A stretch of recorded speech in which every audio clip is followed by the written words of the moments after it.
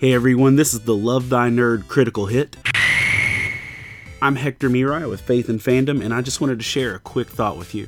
So I'm an avid Pokemon Go player. I started day one, and I've been playing every day for almost the last 4 years.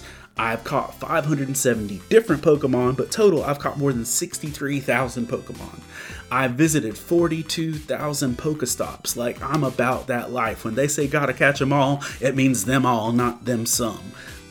This is, one of my favorite things to do. And out of all the Pokemon that I'd caught, one of my favorite was this Pokemon called a Scraggy, because you couldn't just get it by catching it. You actually had to compete and win a lot of battles in the Pokemon Battle League to get it.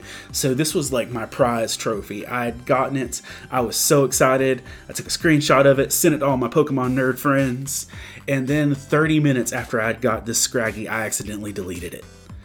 I was probably watching Clone Wars while I was cleaning out my inventory, and I straight deleted it, and I was devastated. I sent my best friend who plays Pokemon as well. I was like, dude, I deleted it, and he said, if I ever get another one, I'll give it to you. Sitting right there at that moment, I started battling again. I started going into the leagues. I started fighting battle after battle, and honestly, either my luck was terrible, or I just straight up wasn't good enough, but I never got another one, and in fact, I gave up. I haven't even been trying. Well, like 2 months later, my friend sent me a text tonight with a picture of a Scraggy with my name on it. He says, this one's yours. He said, you have no idea the amount of battles I had to fight to get this for you. And y'all, I felt super loved, because I know it's a hustle and I know it's a lot of time and put into that. But the thing is, it reminded me so much of the parable of the lost sheep that we see Jesus talk about in Luke 15 verses 4 and 5. It says, suppose one of you had 100 sheep and loses one of them. Doesn't he leave the 99 in the open country and go after the lost sheep until he finds it? And when he finds it, he joyfully puts it on his shoulders. It's that concept that, for me, it didn't matter that I had, thousands of other Pokemon that I had caught. That one Pokemon that got away was the one that I was focused on. It was the one that mattered.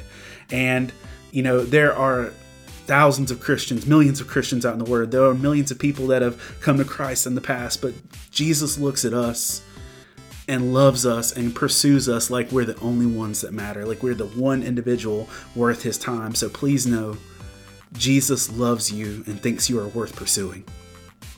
Want you to know that Love Thy Nerd exists to love and serve our nerdy neighbors through thoughtful content, relational outreach, and intentional community. Check out our website at lovethynerd.com. Our thriving Facebook community where you can interact on a daily basis. We have several podcasts, one of which I host, and we're active on all the socials. You can also check me and my book series out over at Faith and Fandom on Facebook.